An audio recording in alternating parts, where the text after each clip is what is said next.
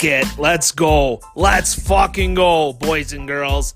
It is 9:52. I just got done putting about 3 hours worth of recording into my top 64 prospects list for the 2020 draft. And my goal tonight was to do a podcast for that and a podcast for the mock draft that will also be coming out today. Not yet, not today as I'm recording this, but today at some point. And my voice really hurts. I still have not got to finish my whiskey, but damn it, let's go. Let's just burn through this, see if I can do a podcast as quickly as possible. I love this piece, man. This mock draft. I know the mock draft isn't everyone's cup of tea. It's why do people do it? My buddy Shane gets on me all the time. This is so dumb. There's no point to doing this. It's just a fun exercise. That's it. That's it. It's a chance to look at the draft. It's a chance to look at how teams are organizationally. And when I say that, I mean in their systems and maybe their young players on their club. Nobody can project what's going to happen, but you can get a glimpse of what teams could be down the line. Like, for example, the San Jose Sharks. The San Jose Sharks down the line are going to be, wait for it, terrible. Why? Because Doug Wilson has them in salary cap hell, and he has them with nothing in their system. With his last, this will be now 4 drafts. The last 4 drafts. Nope, let's go the last 5 drafts, because that gets even better. The last 5 drafts, here's who he picked in the first round. 2016, and I'm including this year for a reason. Now, 2015, he knocked it out of the park. He picked Timo Meier. Good on him. 2016 is where we'll start, though. His first-round pick in 2016, traded for Martin Jones. Now, that worked. I'm not going to criticize him for that move. That did work, but it's kind of been blowing up in his face since about 2018. In the 2017 draft, he picked Josh Norris. Good pick. Good pick. No longer with the organization because he traded him in a extremely big package for a player he didn't need. But good pick. 2018, excuse me, it is laughable though. 2018, he picks Ryan Merkley in the first round. A kid who was off just about everyone's draft board. I mean, I don't know that as far as the NHL teams go, but from all accounts, he was off a lot of draft boards, at least for being a top 50 pick. I think I put him 50-something that year. We're not just talking about a kid who was all offense and couldn't play in his own zone. No, we're talking about a kid who, from all accounts, I say this respectfully, but from all accounts, bit of a loose cannon, I guess, is that how you could put it? Bit of a, I don't say this lightly as someone who battles depression, but someone who seemed to need a lot of help. I stutter because I don't know another way to say it. I'm trying to say it in a nice way, and hey, I'm not making light of that in any way, but you don't, if there's so many red flags like that, you don't take that guy in the first round. They did. It's not working out. I guess we'll see, but holy shit. 2019, didn't own their first round pick, traded it for Evander Kane, okay? 2020, don't have their first round pick, which ended up third in a draft that has a pretty clear-cut top 3. That pick's gone. Oh, yeah, they also gave Erik Karlsson $11 million a year. So what I'm trying to say here is I can safely predict that the San Jose Sharks are going to be a fucking disaster for a very long time. And that, hey, they might come back in 2021 and make the playoffs. Great. They're not coming close to a cup. And like it'll be, remember 2018? The LA Kings got off to a really hot start. They're back. Look at how great they are now that they got rid of Daryl Sutter. They are back, baby. Woo! They were swept in the first round. The LA Kings have not won, or have only won one playoff game since winning the cup in 2014. So 2016 making the playoffs, fool's gold. 2018 making the playoffs, fool's gold. Sharks will probably, or could, have some of that, but they're just, wow. The cap's not going up. There's nothing in the system. They've got bloated contract. They got 5 bloated contracts. 4 of those 5, even if they ate half on them, I'm not sure they could get rid of them because of the term. I had this discussion with a guy on Twitter the other day. He said, maybe Montreal for Vlasic. I said, do you really want 6 more years of Marc-Edouard Vlasic? The guy can't play anymore. Like even at 3.5, 6 years of him at 3.5, I'm not sure that's worth it. Erik Karlsson, that's very much so unmovable. Unless he turns back the clock, but I don't think Erik Karlsson's ever going to be fully healthy again. Anyway, so it's the point I was trying to make here is the mock draft is just a fun chance to look. And the way I did it this year, I think it's going to be thought-provoking. I think there's going to be, I did something this year where instead of doing 2, quote, other options that I usually do, I instead put one other option and then I put a possible reach that a team could make. And I started doing them, and I just had a blast trying to come up with ways to draw parallels and draw connections as to why a team might take a guy much earlier than they should. And it was fun. And I think I have a feeling that, I'm trying to think of a better word, but I have a strong feeling that the possible reaches could end up hitting as much, if not more so, than the actual picks I project. We'll see. But, I say it off the top in the write-up. This is going to be an interesting draft because I think a lot of teams will go way off the board because there's such a lack of high-end defensemen and high-end centers in this draft. There's a big lack of those types of players. I do not like this draft past about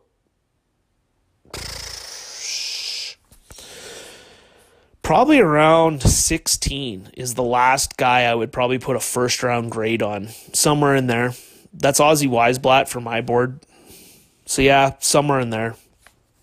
You could maybe argue a few guys after that, but I don't like this draft. I like next year's draft, the 2021 draft. I've already put together my top 32 list for it. There's a lot of guys with pro games coming out of that draft. We'll see how it goes, how the year goes. We have no idea how that draft will progress. It's not getting hype. It doesn't have a guy who stands out as top overall pick. If you think Ratty out of Finland is going to be the top pick, slam dunk kind of top pick, no, he might challenge for it, but he's not that guy. There's 2 kids that I especially love for the draft, but because of the leagues they played in, nobody really knows them right now. So I like next year's draft a lot better than this year's draft, though this year's draft, the top 3 is fucking phenomenal. And the top 10 in general is as good as any top 10. For my top 10 anyway. I like it as good as any top 10 I've ever done. It's pretty good. So anyway, the way I do this, I'm trying to speed through this and I'm not. The way I do these mock drafts, I don't look at my top 64 list. I really don't. I guess I don't know. I guess I shouldn't say I don't ever look at it, but basically I don't look at it. I do it off Mackenzie's list, and I look at teams, I got to factor in need, because as much as people hate that and scream, take the BPA, there are reasons why teams will go for need. It's more so organizational need than it is current need. You also have, as I talked about earlier, the ties to organizations, which will factor in. Trying to think of what else I need to say before I start this. I look for patterns the teams show when they draft. Some teams, they'll like taking kids from certain CGs. I'm already stuttering. I just did 3 hours of recording. Forgive me. They'll love kids at a certain CHL league. Some will love the U.S. development program. Some will love Sweden. Some will love Finland. Some will love Russia, etc. Some will be scared off by some of those regions too, or show a pattern of that anyway. So I factor all that in. This is not the way I would take it, although I might mention who I would take in some of these. This is what I think will happen. Now, before we get going, as I say in the write-up, you are likely saying to yourself, Soups, you dumb fuck. There are 16 teams with the exact same odds right now who could win the lottery. How can you simply pull one team? It's a very good question, asshole. I didn't pull one team out. Instead, Lafreniere is essentially off the board. We know he's going number one. So what I'm doing is putting every team in order after that, and I'll make 31 selections. We know Lafreniere is going one. But there are 16 teams who have a shot at him, an equal shot at him. So let's just take him out for now. I'll do a mock draft after that first round is done, after we know the exact order, and I'll do a mock draft, October 5th? I'll probably do a mock draft if I've got time. This isn't perfect, but I love doing these. People love reading them. So here we go. Lafreniere, number one. Comp is Peter Forsberg. Oh, I've got to edit some stuff up here. I'll do that after. But, yeah. The other option I give, even though there's no team to give him to, a trade down. And I can't think of a team that would consider this, but I just say the Ottawa Senators have the ability this season to put together one hell of a trade offer if they wanted to.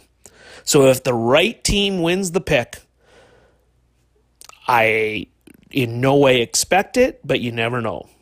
And I mean, for every other, quote, other option that I do in this, it's a player. But this time, it's just a trade down because I don't think there's a realistic other option. The possible reach that I have here is Quinton Byfield because you can make the argument for it. He's a legitimate center who's got the size advantage. He's got the skating advantage. He's 10 months younger, and he was producing at a better pace this past season than Lafreniere was last season in a better league. But I don't think it'll happen. So, who's going to the LA Kings? I believe at this point in time, and this kind of goes against my belief that the risers go higher, because one of these guys is the riser, and one of these guys is the guy that scouts are sick of. I believe, though, that Quinton Byfield's going 2.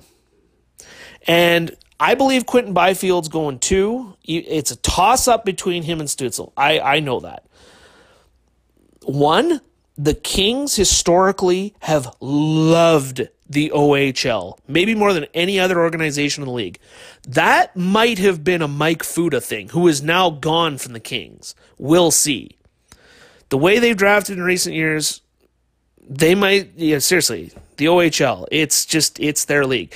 2, the Kings won with size, and especially down the middle. You think Kopitar's still there, obviously. Jeff Carter's still there, obviously. But that's how they won, is with size and especially down the middle. While the regime that won is mostly gone, the people still in the organization were there when the Kings won. The third reason, and I hope nobody hates me for this, but I believe, especially for the league, they'll really want Quinton Byfield in LA as opposed to Ottawa.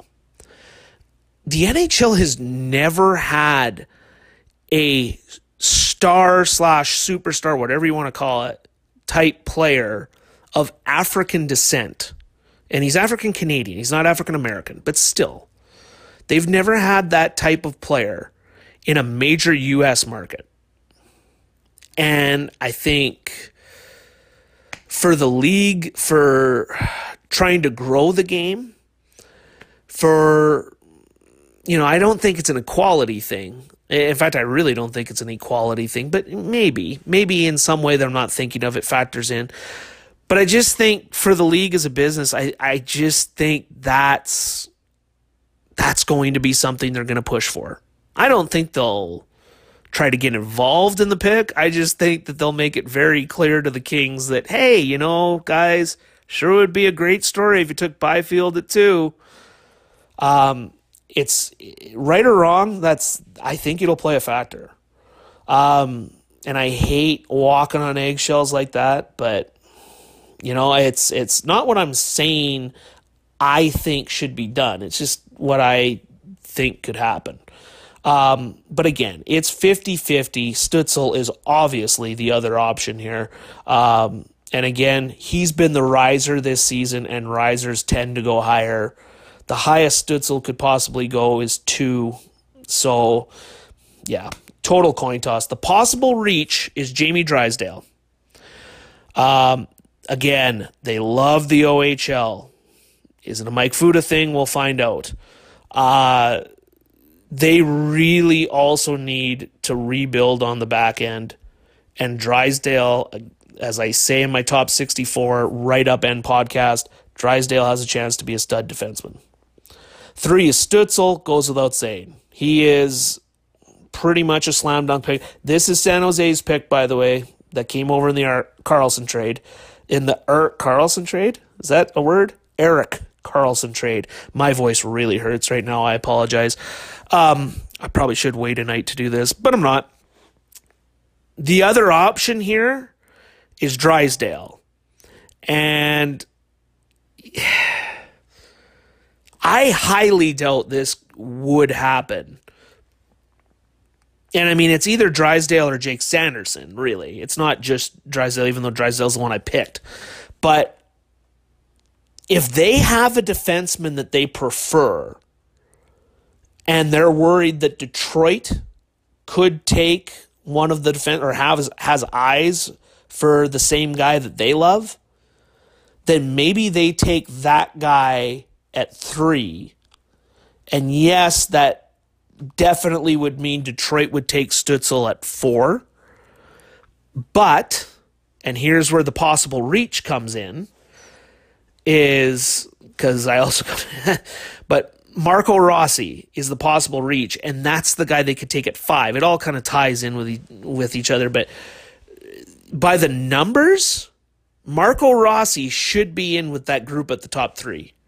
Marco Rossi, I can't remember exactly, but I want to say he had as good a point per game numbers, or even better than Lafreniere this season. And he obliterated the OHL. Sorry, my computer came unplugged, and then I plugged it back in.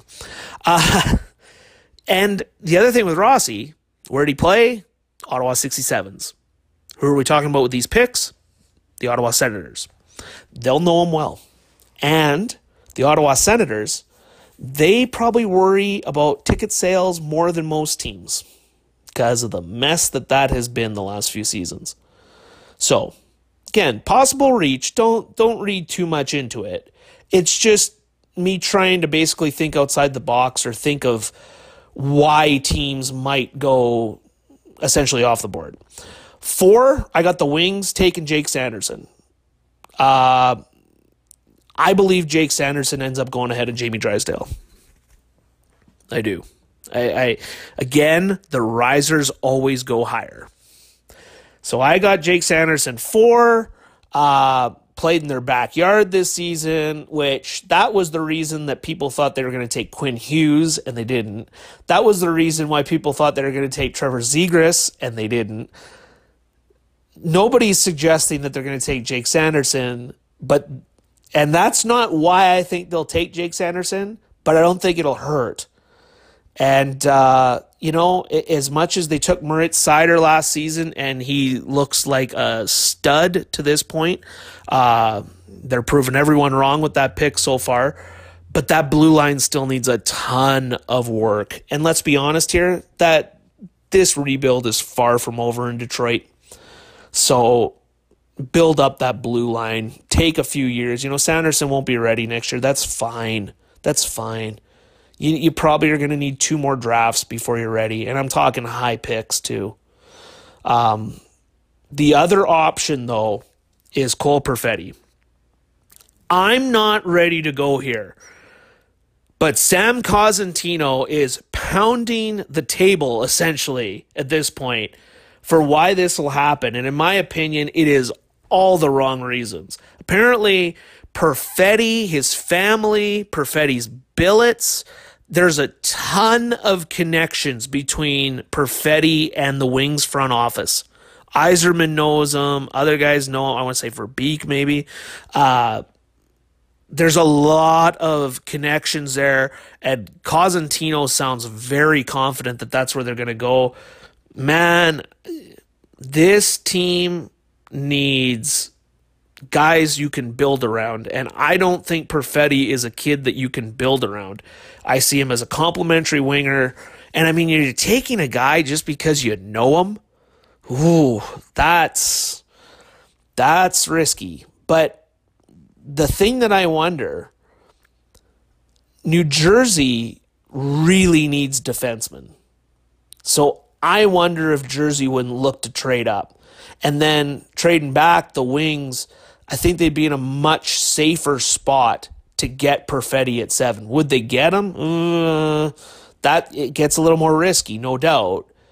But that seems like, but wouldn't it, if you're thinking about taking a kid like Perfetti at 4, even if you move back to 7, if you are thinking about taking him because you know him, wouldn't it be easier then after the fact if someone else takes him, like the Ducks or like the Sens, you could just say to the Perfetti family, yeah, we couldn't do anything. We thought we could get him at 7 and we missed him. I don't know. Just seems so risky. This is where the possible reaches get good, though. The guy I got here is Askarov. And again, I go back to the Wings are so far off. They won't be ready to win for another at least 3 years. Askarov is going to be 3 or 4 years before he's even NHL ready. Or even ready for action. I don't even know if he'll be a starter. You look at Ilya Samsonov. Ilya Samsonov isn't even a starter yet. And it was taken in 2015. Sorry, I lost my place. Goaltending prospects like this, as I said, doing my top 64, but if you haven't listened to it yet, goaltending prospects like this rarely come around. So you're getting a rare piece here to build around. But maybe the most important thing that I'm thinking of here, who was the Tampa Bay GM who had success with Andrei Vasilevsky, taking him in the first round of the 2012 draft? That was Steve Yzerman. I can make a very strong case for it. Will it happen? Highly, highly, highly doubt it. But that's why they're possible reach and not, yep, this is who I'm going with.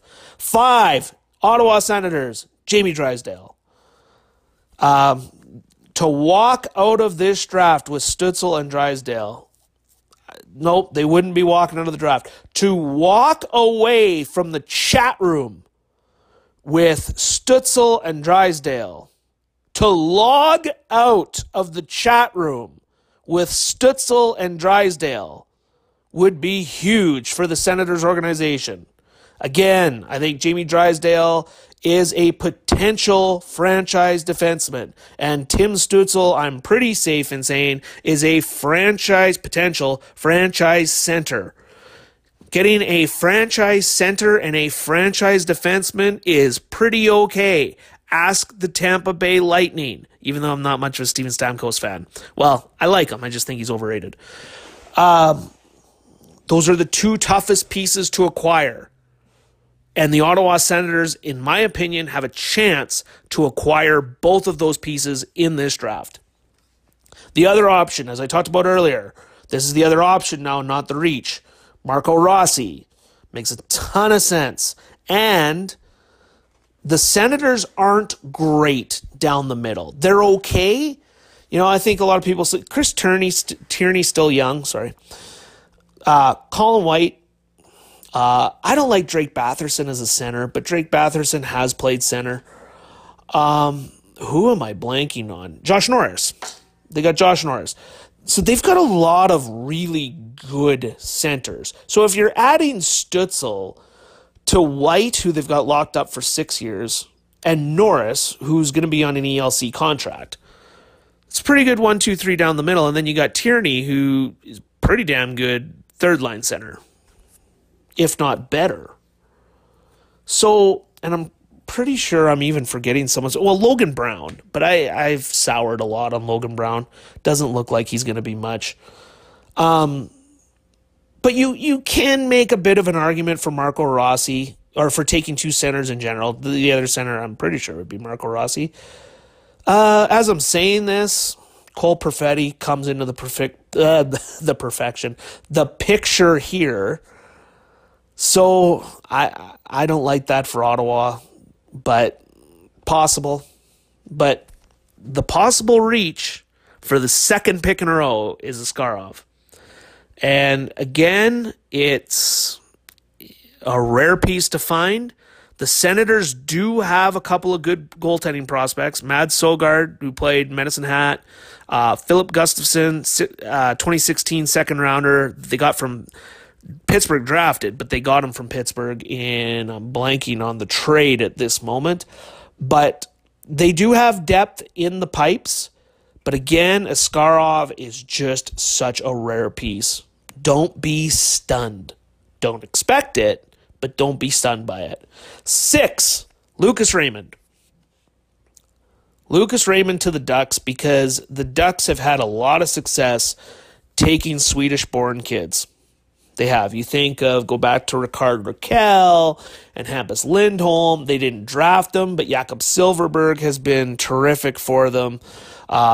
Jacob Larson's still scuffling a bit, but he's established himself as at least an NHL defenseman at this point, and still got upside. Marcus Pettersson, they traded to Pittsburgh, but he was another excellent pick. So they've had a lot of good success drafting out of Sweden. And of course, 2 years ago, they took Isaac Lundestrom. Was that 2 years ago? Yeah, that was 2 years ago. They took Lundestrom around 20, 21, 22, somewhere in there. In the first round, anyway. And he looks like a good prospect. Not maybe the home run that I thought he was going to be. I was pretty high on Lundestrom, but still a really good pick. So I like Raymond here. I fully admit I'm hesitant on Raymond because he is falling for a lot of people. I don't get why. Love his speed. I love his vision. A lot of people compare him to Mitch Marner. For me, ironically, I compare him to Paul Kariya. The other option here, Cole Perfetti. Again, I don't like him over Raymond because of the speed. I don't like him for the Ducks, but it sure seems like he's a strong possibility with this pick. The possible reach here, Caden Gooley. And for the same reason that Cosentino loves Perfetti to go to the wings, I think Gooley is especially if the two defensemen, Sanderson and Drysdale, are off the board. I could see the Ducks reaching on Gooley here. You say, wow, you trade back. Motherfucker, how often do trade downs happen in the draft anymore? How often do trades happen in the NHL, period, anymore? Like, you can't just scream, trade back, when nobody will trade with you. It's not that simple. And what? So what? You trade back, teams are going to start settling for seventh round picks as the compensation to move back 5 spots? That's what's going to happen? Oh, well, it looked better for us. That's why we did the trade. Like, come on. So, Gooley's a possibility here. All the ties to the Ducks organization. I think of Josh Manson, and I think of his Well, let's go back to this because I don't think I've told the story on the podcast before. I'm not going to tell all the details of the story, but essentially what I've been told from pretty reliable sources, the entire reason that Josh Manson was drafted by the Ducks was Dave Manson's ex-defense partner, Bob Murray, doing Dave a favor. And then, once Josh got to the Ducks organization, guess who helped develop him more than anyone? Trent Yawney, former teammate and good friend of Dave Manson. Josh Manson, as it was told to me by someone, fell into the perfect, absolute perfect scenario. Best case possible. He was a favor. It was a favor. And now Josh Manson, full credit to Josh Manson, he is one of my favorite defensemen in the league. The progression that kid's made has been amazing. But he was a favor. So don't write off the fact that Caden Gooley, who plays his junior hockey in Prince Albert, where Dave Manson still resides, and Josh Manson still, quote-unquote, summers, and the organization that also has Caden's brother Brendan in it, don't tell me it couldn't happen. There's a lot of ties there, and that's their need. Above all else, franchise center, but the Ducks, as much as they had the best young blue line in the league a few years ago, and they still have a pretty good young blue line, the Ducks in the organization have nothing coming on the blue line. And Caden Gooley needs 3 years. So, it's a chance. There's a chance. 7, Jersey Devils, Cole Perfetti. This is where the fall ends for Perfetti. It's too high for me. I've got him 10th, but but everybody loves Perfetti. Perfetti apparently could go as high as 4.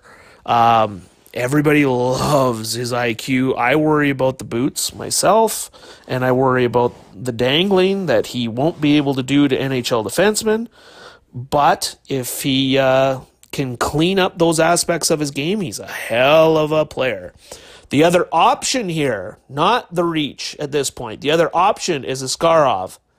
And I said this in the mini mock draft that I did. The Devils don't have quality goaltending in their system right now, despite taking one goaltender in each of the last 5 drafts, though in fairness, Mackenzie Blackwood looks like he's legit.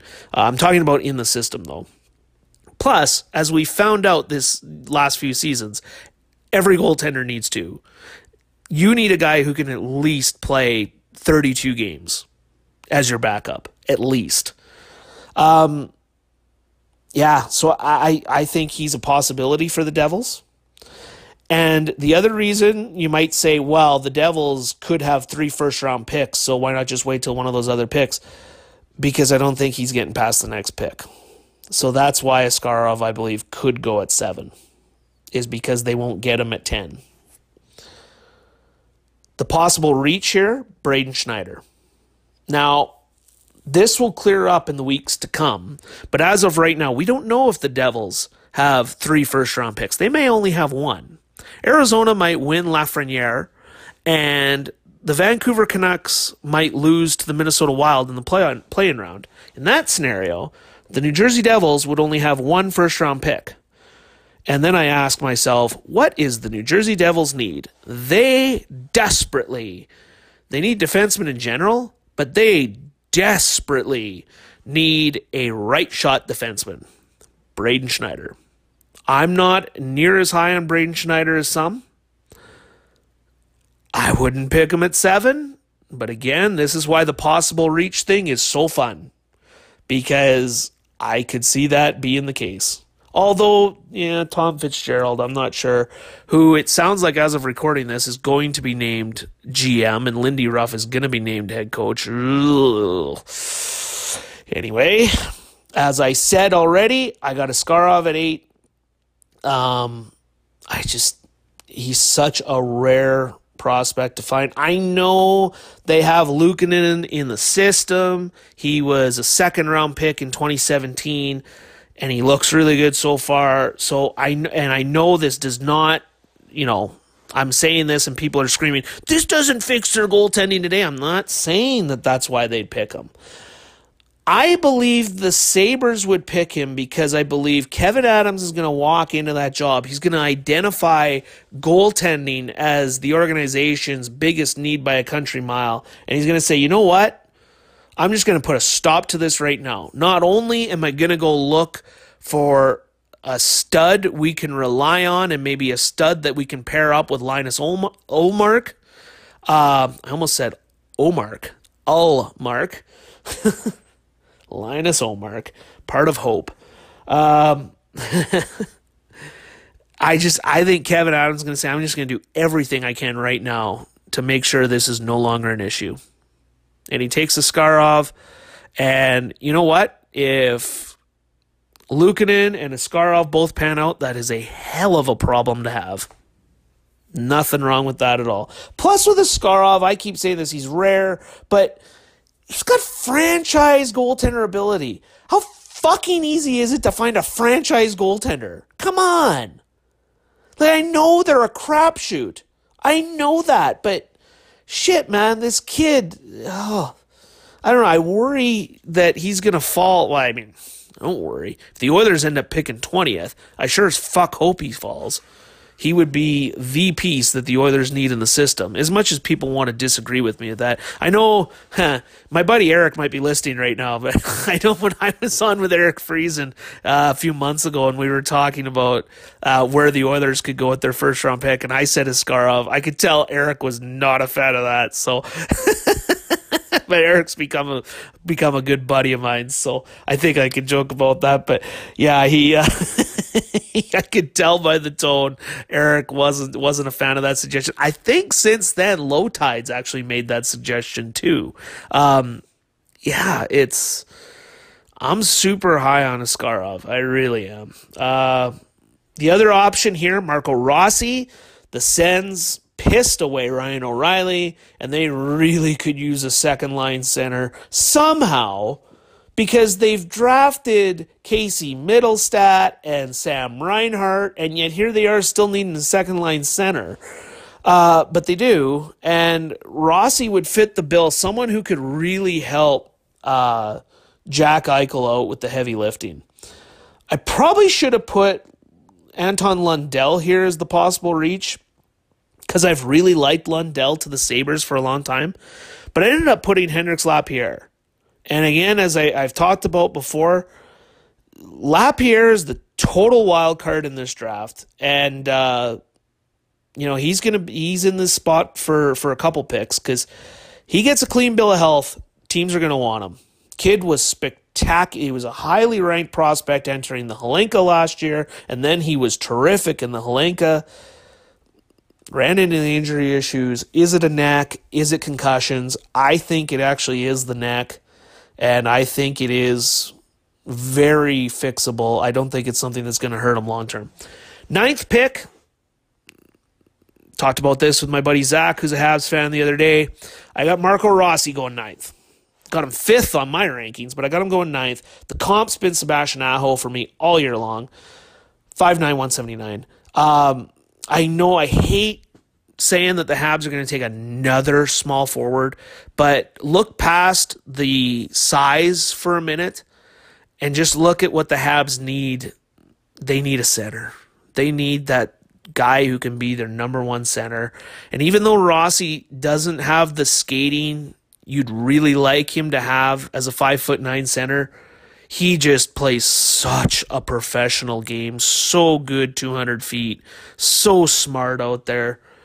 I just think he is going to be he's going to be a first-line center. I really do. I'm higher on him than most seem to be. The other option, I put Seth Jarvis. I really didn't know where to go with the other option, though, because I don't like Seth Jarvis for the Habs, honestly. I don't like Seth Jarvis for the Habs. I don't like... I guess Lundell's a possibility. I don't like Alexander Holtz is way up on a lot of people's boards. I don't like him for the Habs. Jack Quinn, another guy. I don't like that. I mean, the Habs took that guy last year. They took Cole Perfetti. I mean, you're getting the same guy, and you can't have a team full of shooters. You just can't. It's not going to work. So, yeah, I like Rossi. The other option was Jarvis because, again, at least he's a playmaker. You know, I'm getting so sick of the Habs taking the small, skilled guys, though, when it just has not been working for them. Mind you, in fairness, they took Kotkaniemi in 2018, and that one's been not great, although I'm definitely not writing that kid off. The possible reach is Hendrix Lapierre, and no, it's not because he's played in the Q. I mean, he grew up in Gatineau, which is in the Ottawa region, plays in Chicoutimi in English, which is north of Quebec City. Just because he's French, he's not a local product. But he fits for the same reasons Rossi does, and again, if he has a clean bill of health. I've really got to speed this up. I'm at 40 minutes already. My voice is killing me. Oh, jeez. Seth Jarvis, 10th to Chicago. I love Seth Jarvis. This would be lower for me. I've got him 9th, although this will be the 9th pick, so I guess that's right on. Love Seth Jarvis. The other option is Alexander Holtz. Check out my top 64 list podcast or the write-up if you want to get my feelings on Holtz. Possible reach here, Lucas Reichel. And again, the risers always go higher than expected. And Lucas Reichel fits Chicago for the same reason that Seth Jarvis fits Chicago, which is Chicago is a team that just drafts purely on skill. Look at their last 2 drafts for sure, if not their last 3. They go skill, skill, skill. They don't give much of a fuck about anything else. And that's a sound approach. That really is. Draft skill, see if we can mold them into something that we need. It's not dumb. 11. This is where I have Braden Schneider going, because I don't think Braden Schneider would make it to 17, where potentially that would be the Devils' next pick if they have 3 firsts. And there's much less of a chance that they have that Vancouver pick than they won't have this pick. This pick is highly likely. There is there's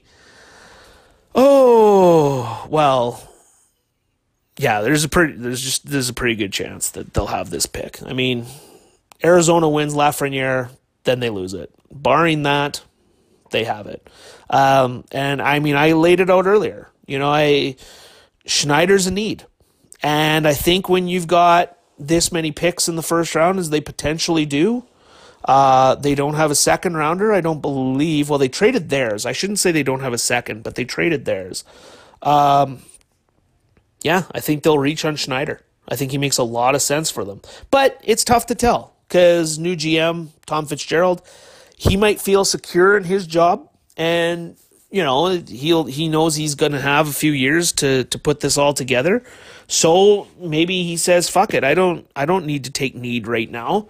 And the other thing is, if GMs and scouts are paying attention, the 2021 draft is absolutely fucking loaded with defensemen. So it shouldn't be a big need or a big desire for teams to take defensemen super high. The other option that I give is Caden Gooley. Obviously, same idea. I like Gooley much better as a prospect than Schneider. Schneider's more ready, but Gooley has got even better skating, even more edge, a little bit better size, although he's not as filled out yet. I think Gooley's got more of an offensive upside.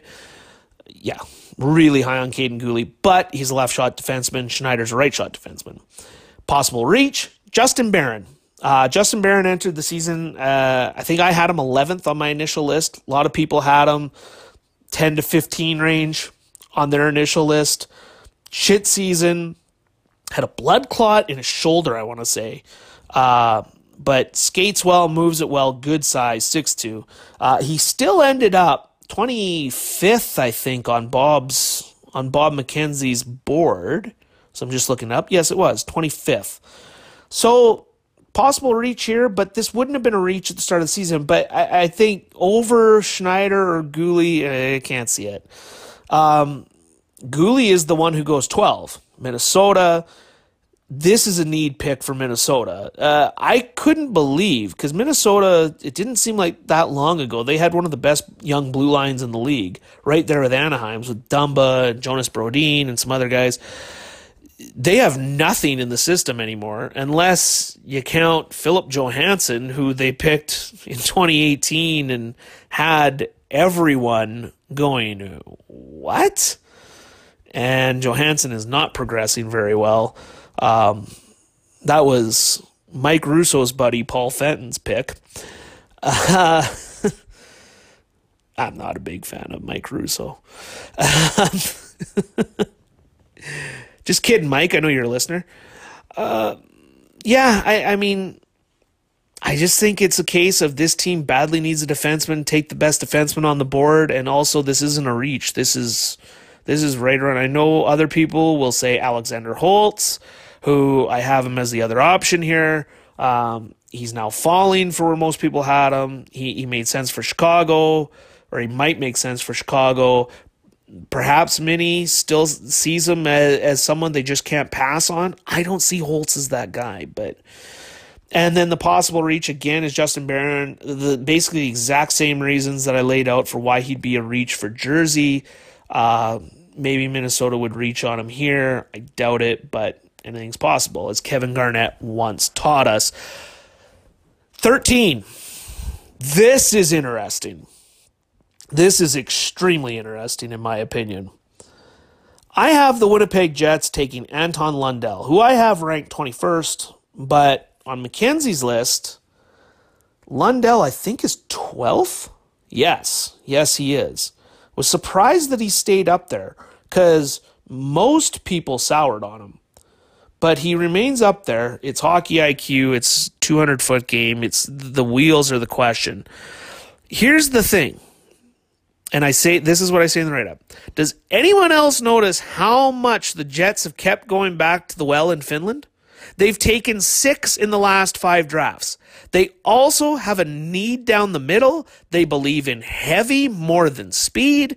I have a strong suspicion that Lundell will be their guy. Okay, so that's what I say for Lundell. Then I got to the other option.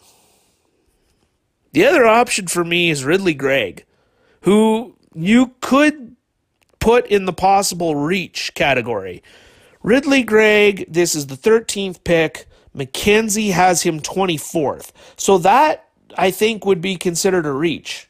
But there's a reason I don't put Ridly Greig as the reach. We'll get to that. What I say for Ridly Greig, the Wheat Kings are I don't say this word for word, but the Wheat Kings are basically still in the Jets' backyard, even though they aren't the closest WHL team to them anymore. That's obviously the Winnipeg Ice. Add to that, center is the need. They have nothing in the system. They've craved a second-line center forever. Also, the GM knows the Wheat Kings very well. Kevin Cheveldayoff, former Brandon Wheat King. I'm also sure he'd know Ridley's dad, Greg, pretty damn well, given they were in the same draft class, 1990. They would have played against each other a ton. The Jets also have showcased in the past, they aren't afraid to take the guy they love / the riser. Mark Scheifele, Josh Morrissey. Scheifele was a riser. Morrissey wasn't, but Morrissey was really off the board, and they said, fuck it, we love Josh Morrissey, we're going to take him. Both home run picks. They also did that with Patrick Laine. Get the joke? That was a joke. Wasn't a good one. This is why Ridly Greig isn't the possible reach. The possible reach, Jack Finley. Now, this isn't a reach for my board, neither is Ridly Greig. But it sure would be according to Bob McKenzie's list, as he has Finley 55th. So why does Jack Finley make sense for the Jets? Well, what I just said about Ridly Greig, yeah, there's a few more close connections with Jack Finley. And I mean, again, this organization loves heavy hockey. They are not afraid of the big forward, the big two-way forward. They're not afraid. They love that guy. But here's the big reason why Jack Finley is a possibility at 13. The Winnipeg Jets head scout? No, sorry, not their head scout. One of the Winnipeg Jets amateur scouts, Jeff Finley. As I say in the write-up, and I'm sorry because a lot of this is, if you've read the mock and now you're listening to this, I'm sorry that a lot of this is repetitive, but if Steve Tambellini were the Jets GM, this pick would be a lock to happen.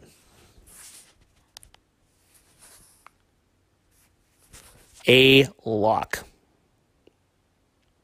Moving on. Love that one, though. There is so much to chew on with that pick. I really think that's going to be a center, but that is going to be so interesting to, obviously barring them winning Lafreniere. 14, the draft's wild card goes. Hendrix Lapierre goes to the New York Rangers. And this, love suggesting this for so many reasons. The Ranger system is pretty stocked right now, and they own a second first-round pick. It'll either be the Leafs or the Canes, unsure yet. And they badly need a center in the system. Badly. So, Lapierre, while he's not as safe as those three guys that I just mentioned, Lapierre has, without a doubt, the biggest upside of those three. He has, I don't want to say first-line center ability, but it's damn close. It is damn close. That kind of upside. If he checks out health-wise, I really think the Rangers will take a big swing on him here. Other option, Alexander Holtz. Again, he's falling. I get it. Not for me, but for most. Possible reach here, Dylan Holloway. I probably should pick the other guy that I actually mocked to them at the next pick. I didn't give that any thought, to be honest with you, as I was writing this, but that would only be a reach for me. Bob McKenzie has him 16th. I will say, though, McKenzie suggests Jarvis will go higher than his board says. His board has Jarvis 18th, but he's basically come out since then and said, yeah, no, that's kind of an anomaly. That's not really what's probably going to happen with Jarvis. I believe Holloway will actually go lower than Bob had. I think I can see a lot of reasons why scouts will sour on Holloway. In a way, he's boom or bust. He's got potential to be Dylan Larkin, but I believe he's only going to be a top 9 winger. Maybe a top 9 center, maybe a third line center, but yeah, I've soured on Holloway. 15th pick, Alexander Holtz, finally off the board to Florida. I don't really... This was a tough one for me. I just kind of felt like the Panthers would probably see it and be like, you know what, we can't let him fall any further. We got to take him here. I have a tough time trying to figure out where the Panthers will go. The other option is Jack Quinn, and Jack Quinn, Alexander Holtz, they're back-to-back for me. I like Quinn better. The Panthers have drafted a lot out of the OHL over the years, so that would make a lot of sense. But I think some will just see Holtz as this amazing talent, and I'm not sure that he's that. The big need for the Panthers is defense, so the possible reach is William Wallinder here. But I could make a case for several defensemen. But that's the possible. But yeah, Holtz finally goes off the board at 15. 16, Columbus Blue Jackets, Lukas Reichel. This one scares me, not because I think Lukas Reichel couldn't go to the Blue Jackets if he's still on the board at 16. It's that, as I say in the write-up, risers rise. And I think Reichel ends up being a kid who will shock some people as to how high he'll go. Going into the 2018 draft, I was preaching the same shit at that time. And I said, Liam Foodie's going to go way higher than anyone expects. And I think I mocked him to go 20th to LA, and that was higher than anyone else had him. And I said, hey, risers rise. Liam Foodie went 18th to Columbus. Nobody other than Elliot Friedman, Sam Cosentino, and I hate patting myself on the back, but myself, thought that Pierre-Luc Dubois could go 3 in 2016. I had Dubois 3 on my list. I didn't think Columbus was going to take him. I thought Columbus was going to trade down from 3. I thought there's no way. There's no way that they're not going to trade out of that pick. But the point is, everybody in hockey was saying, oh, they're going to pick Puljujarvi because Kekalainen's Finnish, and so is Puljujarvi. Like, great logic there, guys. Go back to the early 2000s and tell everyone why every player from the same country should play together, because they're from the same country, so of course they would have great chemistry, you know. Got to play the Czechs together, got to play the Russians together, got to play the Swedes together, right, guys? That was a thing. Anyway, the Jackets have shown they are not afraid to go with the riser. Reichel's a riser. And I don't really have a good feel as to where the Jackets would want to go with this pick. I don't really see too good a defenseman in their system, but they've got a good, still pretty young blue line. And again, there's not really a D-man that makes sense at this point, according to Bob McKenzie's board. Jack Quinn still makes sense here too, but we'll see. I like Reichel better myself. And, you know, I don't think they would take a defenseman here. But if they did, a guy like Wallinder makes sense. But the guy that I pick is Helge Grans, because for the possible reach, I didn't want to say the same guy too many times. So I went with Grans. The Flames get what will probably be viewed for them as a gift. They get Jack Quinn at 17.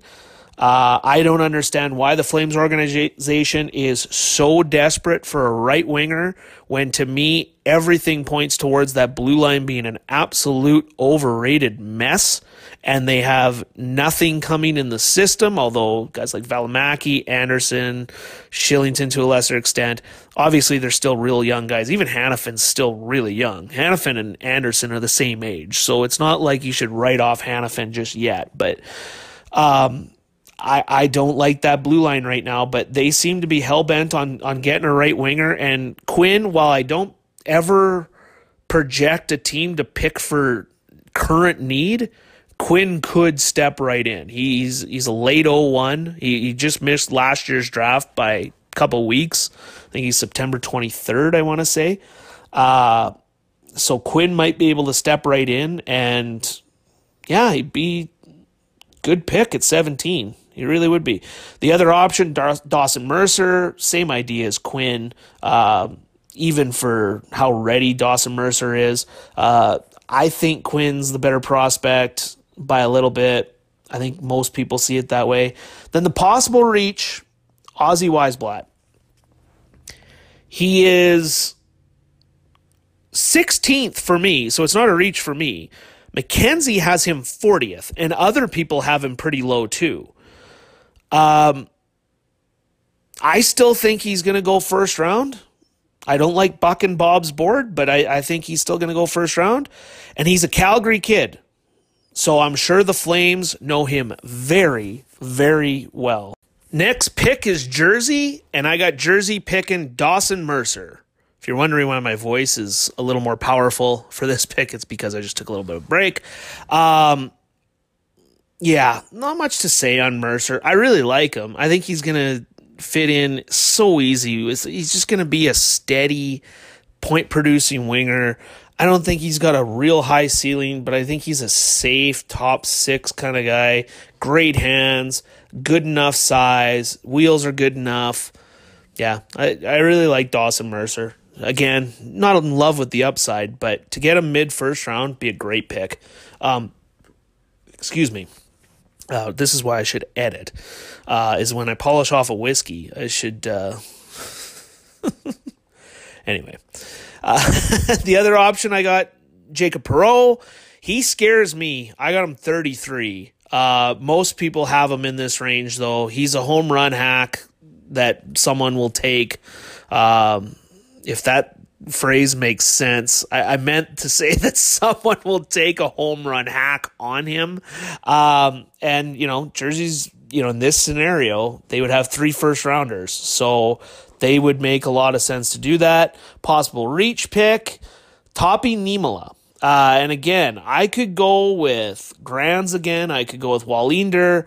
But Niemela's another kid who's going to get first-round looks by some teams because he's a polarizing guy for a lot of scouts. Some scouts don't love his top end speed. Other scouts are in love with the way he skates. He's really mobile. He's mobile. His edge work is, it's just his top end speed. But he's thin, right? So is that top end speed going to come when he gets more power? That was Ben Johnson's thing. Ben Johnson just didn't have the stamina to finish. He could start great. His explosiveness was great. But he didn't have the top end speed. But then once he started taking steroids, then he had it. So what I'm saying is that Topi Niemela, why am I fucking up his name? Topi Niemela needs to take steroids and then he'll be a gold medal winning defenseman. Does that make sense? I might be going crazy. I've done 4 hours of recording now, and I'm still not done. 19, Nashville, Ridly Greig. I've got him 19th on my list, ironically. Mackenzie has him 24th. I just see this as Nashville's type of player. There's not a big need for a center, or, Ridly Greig, obviously a center, can play the wing. But I just see him as, they love the high motor guys. And they're willing to sacrifice from some skill to get it. And Ridly Greig just feels like one of their guys. And, they have a need for defense, but they own Jersey's second-round pick, which I believe, as we're speaking, and I don't think anything would hurt this, but that would be 38 and 50 that they own for their second round, so they also got their own second-rounder. So they could go D with those picks. And with a team like Nashville who's got a window that's closing, it's tough to say how far away Ridly Greig is. You look at his size and how much weight he has still to put on, and he's a ways away. You look at his game, he plays a really pro game, which is why I've liked him since the start of the season. I mean, most guys were stunned that he made the Hlinka team. I had him. He was in my top 10 WHL list. Had him ahead of Schneider. And ironically, he finishes ahead of Schneider too.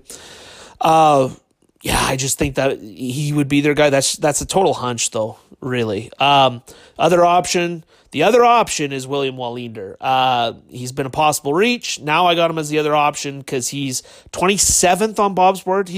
So by this point, that's not really a reach. And again, a defenseman with a ton of upside. A ton. The way he skates and his size, he'll take a while to develop. But the juice could be worth the squeeze as far as waiting on William Wallinder to develop. He has a ton of upside. The possible reach, I got Victor Pearson here. And in the write-up, I say he's one of my guys, and then I quickly correct myself. Because he's not, I didn't find Victor Pearson. I heard guys like Ryan Barr, and I saw Hockey Prospect. They were high on him. Did my homework on him, and I just started to absolutely love him. Good size, real good skater, really good moving the puck. He has a lot of rawness in his game, but I think you give him some time, he's a safer bet than Wallinder or Grands. So he would be my possible reacher. Plus, Nashville's had a pretty good track record drafting out of Sweden. So that's also what I'm thinking for both those guys for Nashville, honestly. 20th pick. This one, for me, I feel like was one of the easier ones to call. This is currently Carolina's pick. It's the pick it's actually Toronto's pick that came over to them for Patrick Marleau. Carolina has to give up their worst of their 2 first-rounders to New York. That was the Brady Sky deal. Ski. Oh, fuck, I'm losing it. Anyway, it's Jacob Perreault.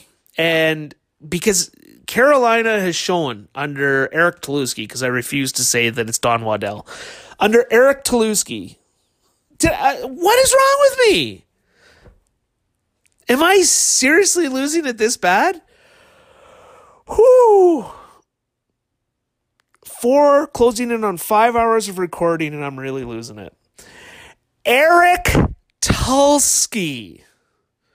I refuse to give Don Waddell the credit. Maybe I give Rick Dudley the credit, but from all accounts, this is Eric Tulsky's baby in Carolina. I consider him the GM. Obviously, he's not the one making the picks, but it's his philosophy, I believe, that they're following, which is the same as Chicago's.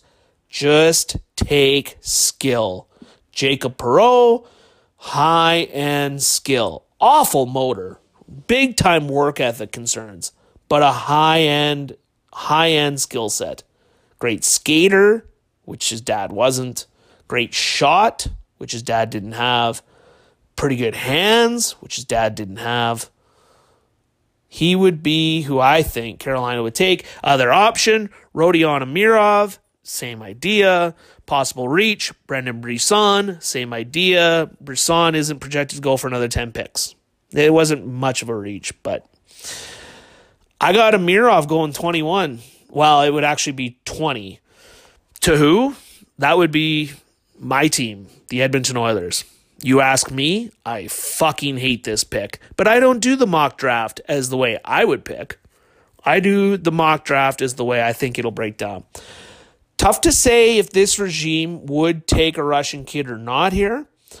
They took Yevgeny Svechnikov, Andrei's brother, in the first round in 2015, and that pick has not gone well. They did take 2 Russian kids in last year's draft, so that's what leads me to believe that they would. Russian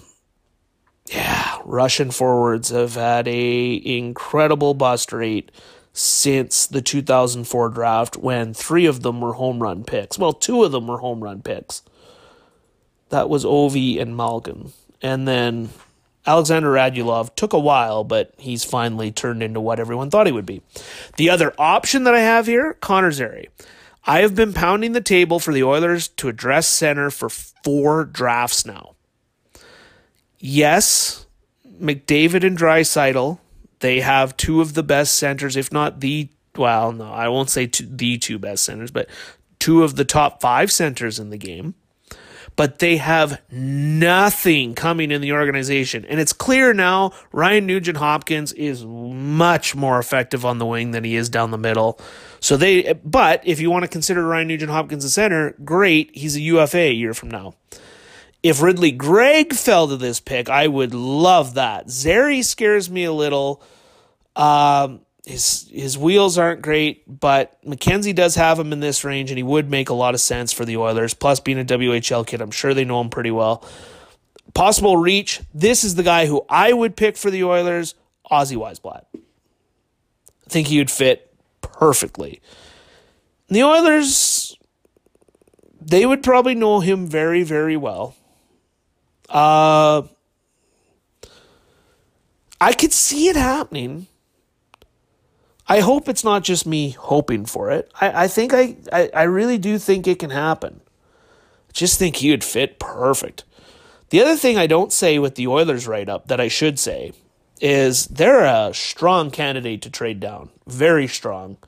That's kind of Ken Holland's ammo. Oh my God, I'm losing it. Plus, my throat is so sore. I feel like I've got COVID. And I don't. I've just been talking a lot nonstop for 4 hours.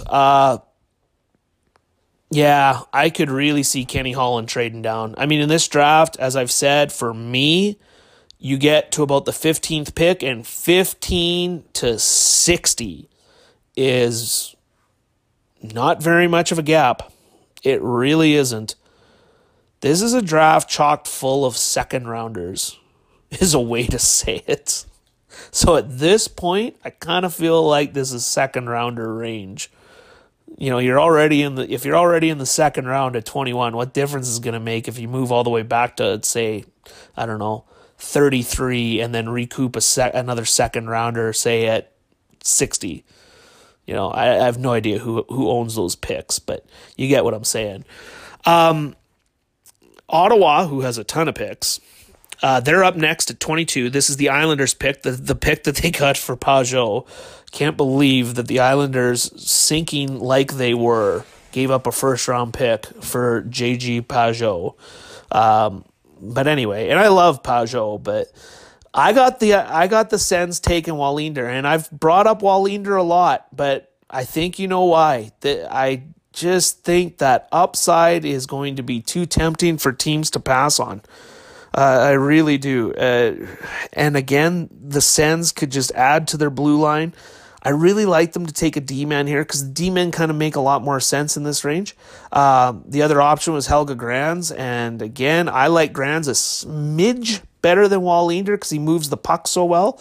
And you can make an argument for both kids. Both are just so raw. Wallinder's higher on Bob's board. Wallinder's 27, and Grans is, I want to say, 32 without looking. So that I think either guy though is definitely a possibility. Plus the Sens have had such great success drafting out of Sweden over the years, and that's a big reason why I think that makes sense too. The possible reach, well, it's because they've drafted heavy out of another region lately, and that's Ronan Seeley. Again, defenseman. Ronan Seeley's not even on Bob's list. But the Sens have drafted a ton of kids out of the West in general. When you include Tier 2, like 2018, they took Jacob Bernard-Docker from Okotoks. And I can't remember what team, I want to say it was Penticton in the BC League, that Johnny Tychonik played in. But Tychonik. But anyway, I think it was Penticton with the V's, but it was out of the BC League anyway. So, ironically, those two actually were best buds growing up. The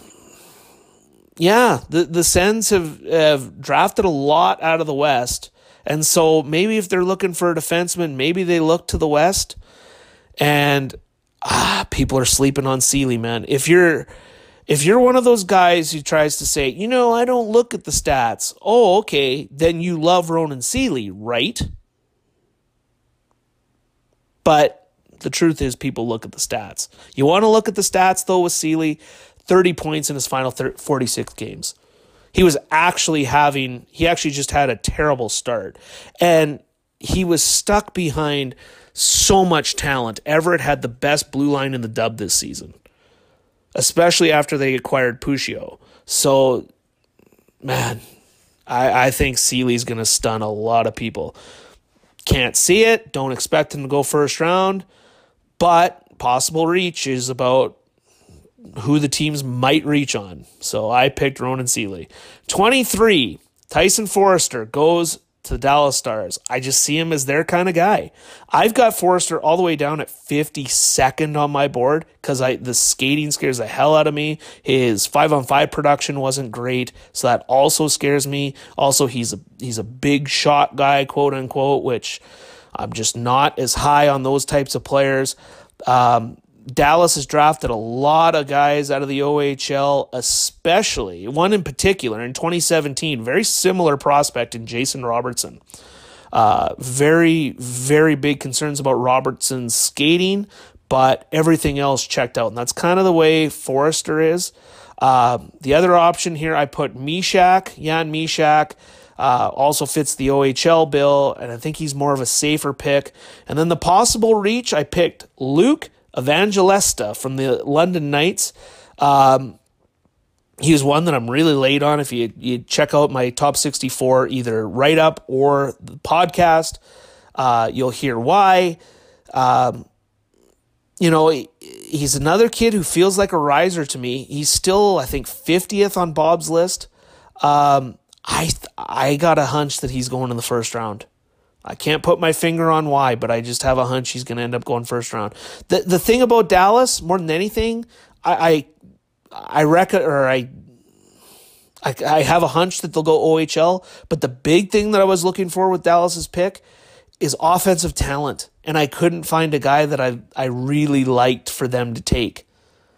That team cannot score. They don't have that star offensive talent in their system either. So that's what I was trying to do with that pick, more than simply take an OHL kid. But yeah, I don't know. I definitely think the Stars should take the best talent on the board and just hope for the best. That might be Noel Gunler, another guy who I didn't mention, but is possible. 24, the Rangers. Could be the Rangers anyway. This is Carolina's pick. Brady Sky trade. Again, Ski or Sky. Why do I always call him Sky? There's too many vowels. As Chance the Rapper said, there's just too many vowels. Let's do that hockey. Jan Myshak's going to the Rangers at 24 with this pick. I didn't do the write-up for Jan Myshak. Well, it's a good thing I'm doing this podcast, so when the blog comes out, I can fix that up. There was so much to write about how the trade works that I had a paragraph and glossed over it about 8 times that I proofread it and didn't notice that I missed that. I had a tough time with this one because there's another guy, I might like him better. I don't know. I was torn on it.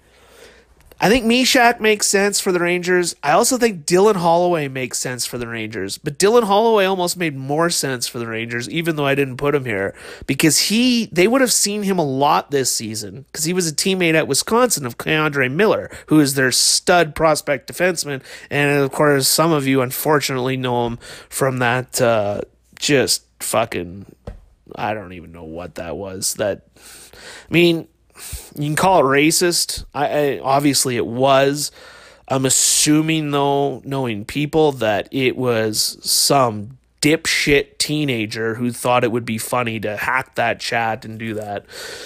Whatever it was. Piece of shit. It doesn't begin to describe whoever did that. The possible reach here, and again, this kind of goes back. The whole thinking here, by the way, Myshak is because the Rangers have drafted quite a few Czech kids over the years. Most recently, Filip Chytil. But Myshak, Holloway, both potential centers, even though I don't think they'll end up there, but they both do play the middle currently. The possible reach, again, thinking center, but I say that, yet I had them picking Lapierre. I don't think center would be the big craving. And I say that about Myshak, or I will say that about Myshak, and I say that about Holloway, that, it's not even so much about them playing center. It's just them being big talents that are still on the board for the Rangers. If they don't pick Lapierre, as I said, Marat Kushnutdinov, and I say his name so carefully, I won't bullshit anyone. I don't know if I'm properly pronouncing it. I just have done the work on him. I have watched clips on him, not with an English commentator. So I am not entirely sure. I should look it up. I said this when I did the top 64. I should look it up on Elite Prospect because they sometimes have the pronunciation of the kid on their site. Anyway, kid that I really like, Bob has him at 35. I have him at 36. Size is a bit of a concern. Mostly the concern, though, is that he's a little inconsistent. He's a big talent, though, and the Rangers aren't a team that's afraid to take Russian kids. 25, Minnesota, they take Dylan Holloway. Minnesota's shown over the years, and this is tough because Billy Guerin's probably made some changes to that amateur staff, so it's always tougher to tell what a team might do when they overhaul their front office. I guess they didn't overhaul it, but they brought in a new GM. they've taken, they've gone first round Wisconsin before, 2016 with Luke Kunin. I know Holloway's a Calgary kid, but they like to take the US-based kids no matter what level they're at, is the best way to put it. Whether it's high school, USHL, maybe they're at the development program, or maybe they're already in the NCAA. That's kind of where they like to draft. Minnesota's weird because Minnesota, maybe more than anywhere else, probably some would say Montreal. Yeah, that's fair. But Minnesota, like Montreal, is a market that really likes their own. They really like their own. Holloway's not one of their own, but when you go the NCAA route, knowing how Minnesota likes to draft, I could see that being the pick. The other option I say is I say Jack Finley here. And I know that's a reach for a lot of people.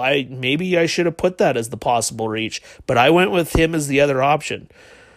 I was going to say Connor Zary, but I would guess, this is my logic, I would guess they know Finley well, given he was playing 2019, or with their 2019, I think, third round selection, Adam Beckman. I'm pretty sure he was third round. He played with him a fair bit this season. He's on the same team. Again, he wasn't playing with Beckman nearly as much as some have suggested, but he did play with him. There were games that he played with Beckman.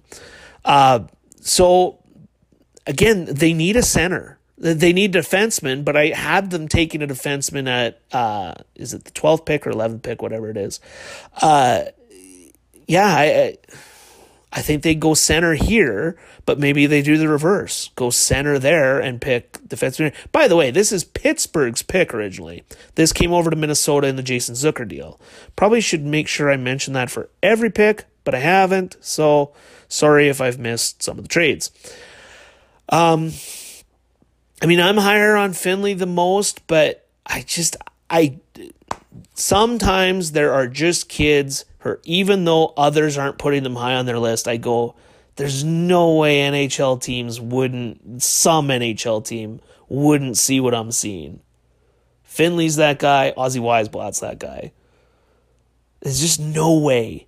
But for Ozzy Weisblatt, some people do have him around where I have him. Jack Finley, nobody has him where I have him. It's interesting. He definitely could be a consideration for Minnesota there. The possible reach, Tyler Kleven, same idea as Holloway. Again, they have a big need for defensemen, so that makes sense. He's from North Dakota. He's going to North Dakota. I know that isn't Minnesota, but it is pretty local. Definitely the Wild would be the closest team, I believe. Maybe closer than Winnipeg, but does Winnipeg count because it's across the border? I don't know. Pat Brisson's kid, Brendan, goes 26 to the Philadelphia Flyers. Philly, again, like Minnesota lately, they've taken kids they've loved drafting kids out of the U.S. system in general. Last year they took Cam York. Last year they took Bobby Brink. The year before it was Jay O'Brien, and it was Joel Farabee. And going back to 2017, Morgan Frost was one, but I'm trying to think now. I thought they had another first. Oh, well, Nolan Patrick. So that's kind of where the run ends. But the last 2 years, they've really drafted heavy. This will be Chuck Fletcher's first true draft. Still see him as a bit of a puppet for Paul Holmgren, but we'll see. I think Brisson makes a lot of sense to them here. I don't see a big need, maybe defense, but they addressed it last year with Cam York, so kind of had a tough time pinning down what their need might be. But Brisson made a lot of sense to me. The other option, Maverick Bourque, and they used to draft heavy, or they used to have great success. They didn't really draft heavy, but they used to have great success drafting out of the queue. So they didn't really do that under Ron Hextall. So it'd be interesting to see if they start doing it again under Maverick Bourque. Possible reach here, same idea as Brisson, but instead I got his Chicago Steel teammate Sam Colangelo as the possible pick. And that is one thing actually that the Flyers could really use or do have a need for, is some size up front. They're not the biggest team, at least moving forward. They've lost some of their size over the years. 27, San Jose. I said Luke Evangelista because, as I said earlier, I think he's going in the first round. The thought process here, their boy Ryan Merkley, he played with Evangelista this season in London, so they would have seen him a lot. Fuck me, this team is a mess. And if you want to know how much of a mess they are, go read this blog. I won't get into it because I want to be done with this, quite frankly, but holy fuck, what a mess. The other option, Noel Gunler, just because I wonder how much a kid being close to ready will factor into the thought process, because they need guys who can step in soon. And then the possible reach is Jeremy Poirier, because, well, they did Ryan Merkley 2 years ago. Poirier is essentially the exact same defender. I chose the word defender for a reason. That's not a compliment. 28, Vegas Golden Knights. Helge Grans goes to the Golden Knights. Like it. They need to stockpile defensemen. Their system, their defense is bleak moving forward. In their system anyway. The only kid that I can think of that they got, and why am I blanking on his name now? The left-handed shot, big kid who can move out of the OHL. I want to say he was a 2018 pick. No, 2017. Why am I blanking on that? Oh, geez. That's embarrassing. Completely blanking on who the Golden Knights, I want to say he was at Mississauga. I liked the player. Sometimes, and again, I'm closing in on 5 straight hours of recording here tonight. It's my voice really hurts. As soon as I see the name, I am going to fucking kick my ass. Nicholas Hague. So that's the one young piece they have on the blue line, but that's it. That's really it. I say this in the write-up. I wonder if they'd try to trade up to get Braden Schneider. I don't know what the fuck they could package to get up to where they could trade for Braden Schneider. But obviously, Kelly McCrimmon, the Wheat Kings, all the ties there, it would make sense. He's a perfect fit. Schneider, that would be one player who, if a team needs a right-shot defenseman and they need someone to step in now, Schneider does make sense. I hate that thought process in drafting, but if you're really hard up for it, excuse me, my throat is really starting to kill me, Braden Schneider would then make sense. So it's, yeah. But I don't know what the hell the Knights could trade for him. So yeah, I like Helge Grans. Helge Grans, though, is a long way off. That's the one thing about that pick. That's why the other option is, again, I go back to Topi Niemela, who is going to take steroids and have Ben Johnson speed, as I discussed earlier. I can easily make the case for both, for me anyway. I have them very close to each other in my rankings, even though I have Grans in a higher tier. Yeah, Niemela's a safer bet. Right shot defenseman. He's got to put on some weight, but I think when he does, he's going to be a solid NHL defenseman. I've seen some. Was that in Black Book? In the Black Book, I saw it somewhere that someone kind of likened him to this year's, or basically said he's this year's Ville Heinola, and yeah, that was. You know, I do see that. It's unfair that they're stereotyping like that, but whatever. It's not mine, not my suggestion. Jeez, I'm sorry. My throat's really killing me right now. The possible reach, this one's fun. Damon Hunt, who is WHL kid, plays for Moose Jaw. He was in my top 10, I believe. I think he was 10th entering the season. Now, he got his arm stepped on by Jake Neighbors and missed most of the season. I think he played 28 games is what he ended up with. He had 15 assists in those 28 games, no goals. His skating was suspect entering the season. I still personally believe his skating is very suspect. His size isn't great. He's 6 feet. He's not bad, but he's already filled out. He's right around 200 pounds already. You might say, well, Soups, 15 points in 28 games. That's great. 3 points were even strength. 1 of those 3 was a primary assist. So you're talking about a kid who had 1 primary assist, even strength, in 28 games. And I know Moose Jaw sucked. They were awful this season. They're rebuilding. Not their fault.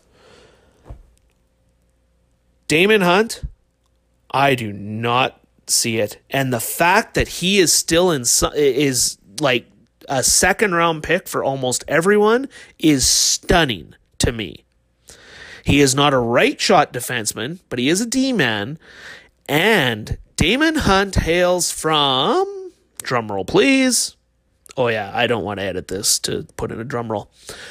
Brandon, Manitoba. Where was Golden Knights GM Kelly McCrimmon previously the GM for about 3 decades? You guessed it. Brandon, Manitoba. So that would, in my opinion, be the reach. And you know what? I might like that suggestion more than I like Grands or Niemela. We'll see, though. 29. The Avalanche select out of the DEL John Jason Jingleheimer Schmidt Peterka.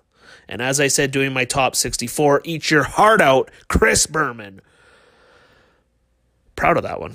I don't really have a rhyme or reason for this one. I couldn't find a guy that I liked a ton for the Avs in this spot. I went with Peterka because I thought, you know what? He adds depth up front. He's got speed, and the Avs love speed.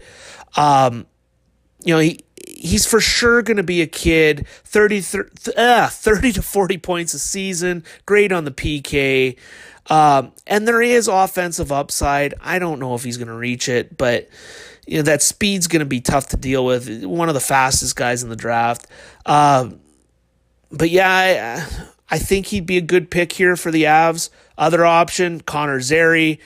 They don't need a center, but they've pretty clearly had the philosophy over the years of it doesn't matter how many centers we take, which I love. Centers can play the wing, so you can't ever have too many of them. Possible reach, Ty Smilanic. I have him 64th out of my 64 kids, but he is a local product for the Avs, Denver kid. Mackenzie has him 39th. When you get down to the 29th pick, anything within the top 50 is not a reach. It's wide open by this point. But yeah, I didn't have a great feeling on where the Avs could go. The one thing I feel pretty confident on, they're not going to take a defenseman. It's amazing the job they've done rebuilding that blue line, rebuilding that team in general. You think of where they were in 2017 and where they are now, entering the playoffs, which is weird to say as we're in July, but the Avs, I can't believe that this is essentially the exact same front office that in 2017 I was laughing at and other people were laughing at. Joe Sakic, what the fuck is he going to do? What a joke. And yeah, Chris McFarland was probably more behind the Duchesne trade than anyone else, but still, like just the leaps and bounds that this organization has grown by. I was never a Patrick Waugh fan, Everybody loved Patrick. Remember that? Everyone in the media just, oh my God, Patrick Waugh, after 2014 when they fluked out and won the division. Oh, Patrick Waugh is just such a phenomenal head coach.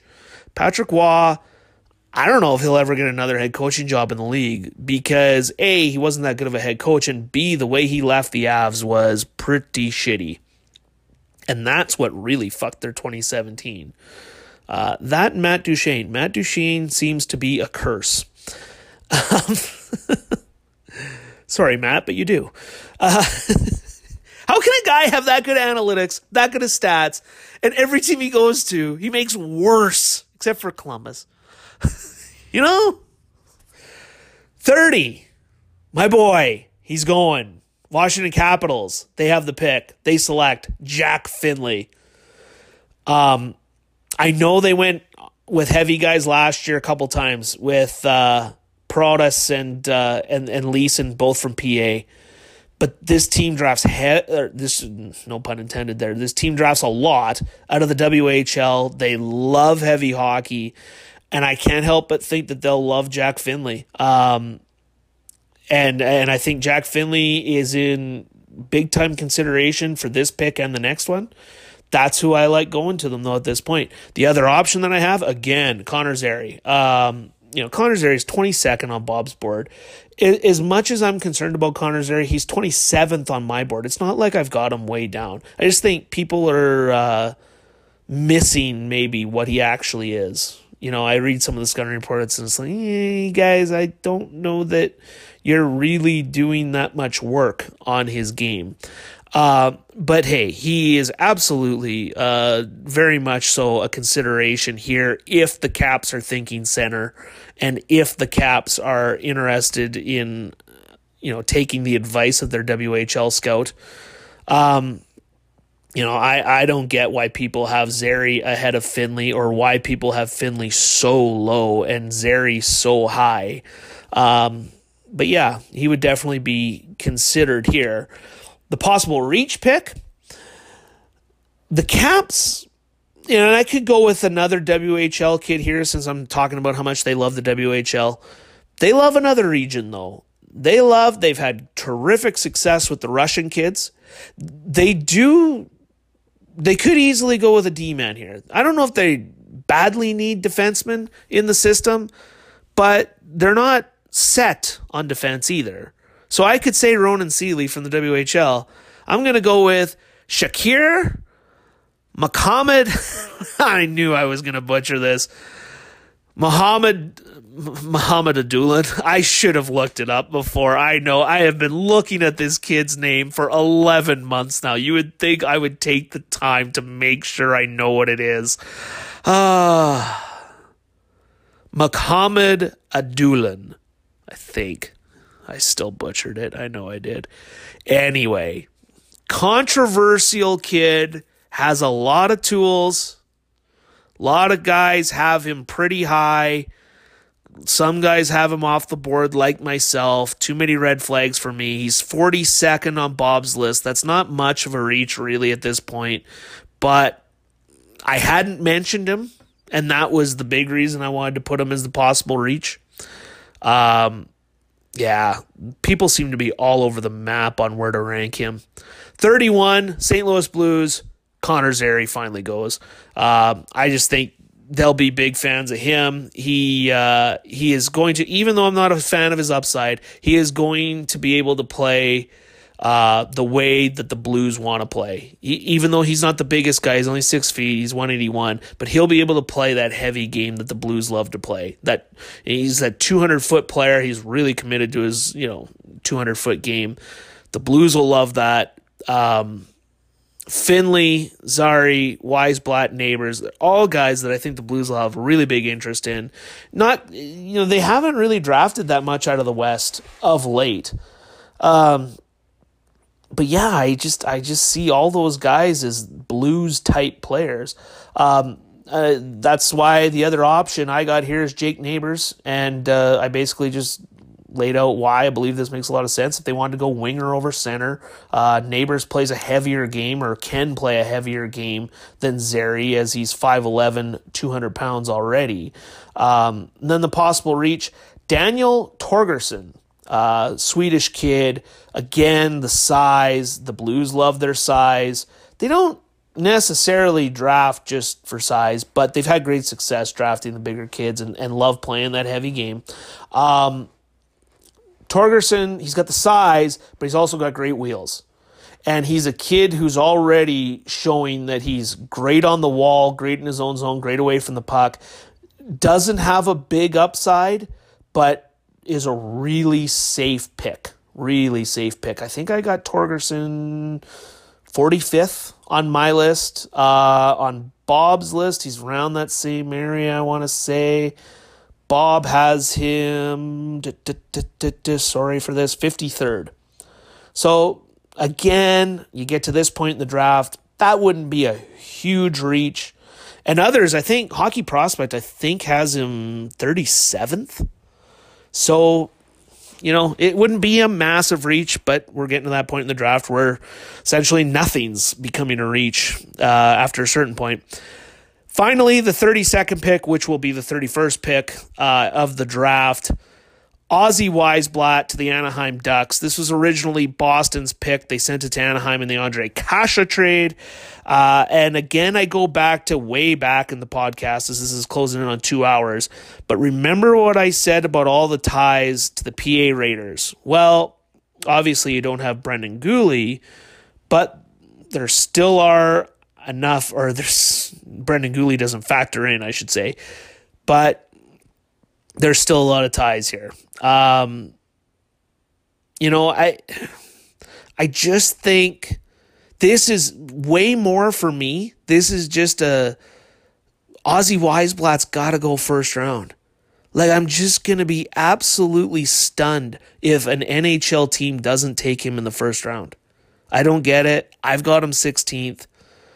I like the Ducks, even though this isn't a need. You get down to the 32nd pick. Are you really going to draft for need? Really?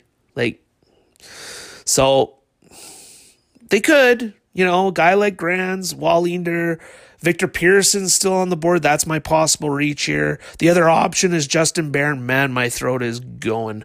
And actually, without even thinking, Justin Barron does make a lot of sense. I didn't put this in the write-up. Justin Barron would have played with Grew last year with Halifax in the Memorial Cup. So Grew's a Ducks draft pick. So they would probably know Justin Barron pretty well and would fit their need. I think Justin Barron's, and that's the thing. I got down around this point. I won't lie. I got down around this point and I was kind of equally trying to weigh who I think teams might take in the first round and who they won't, according to Bob's list. Like, Bob always goes about 27 for 31. So legitimately, I'm looking at 4 kids who I'm saying, okay, why wouldn't they go first round? And gave heavy consideration to Brisson, Forrester. Obviously, I didn't have Neighbors. Gunler, I didn't have in there. Wallinder, I believe, will.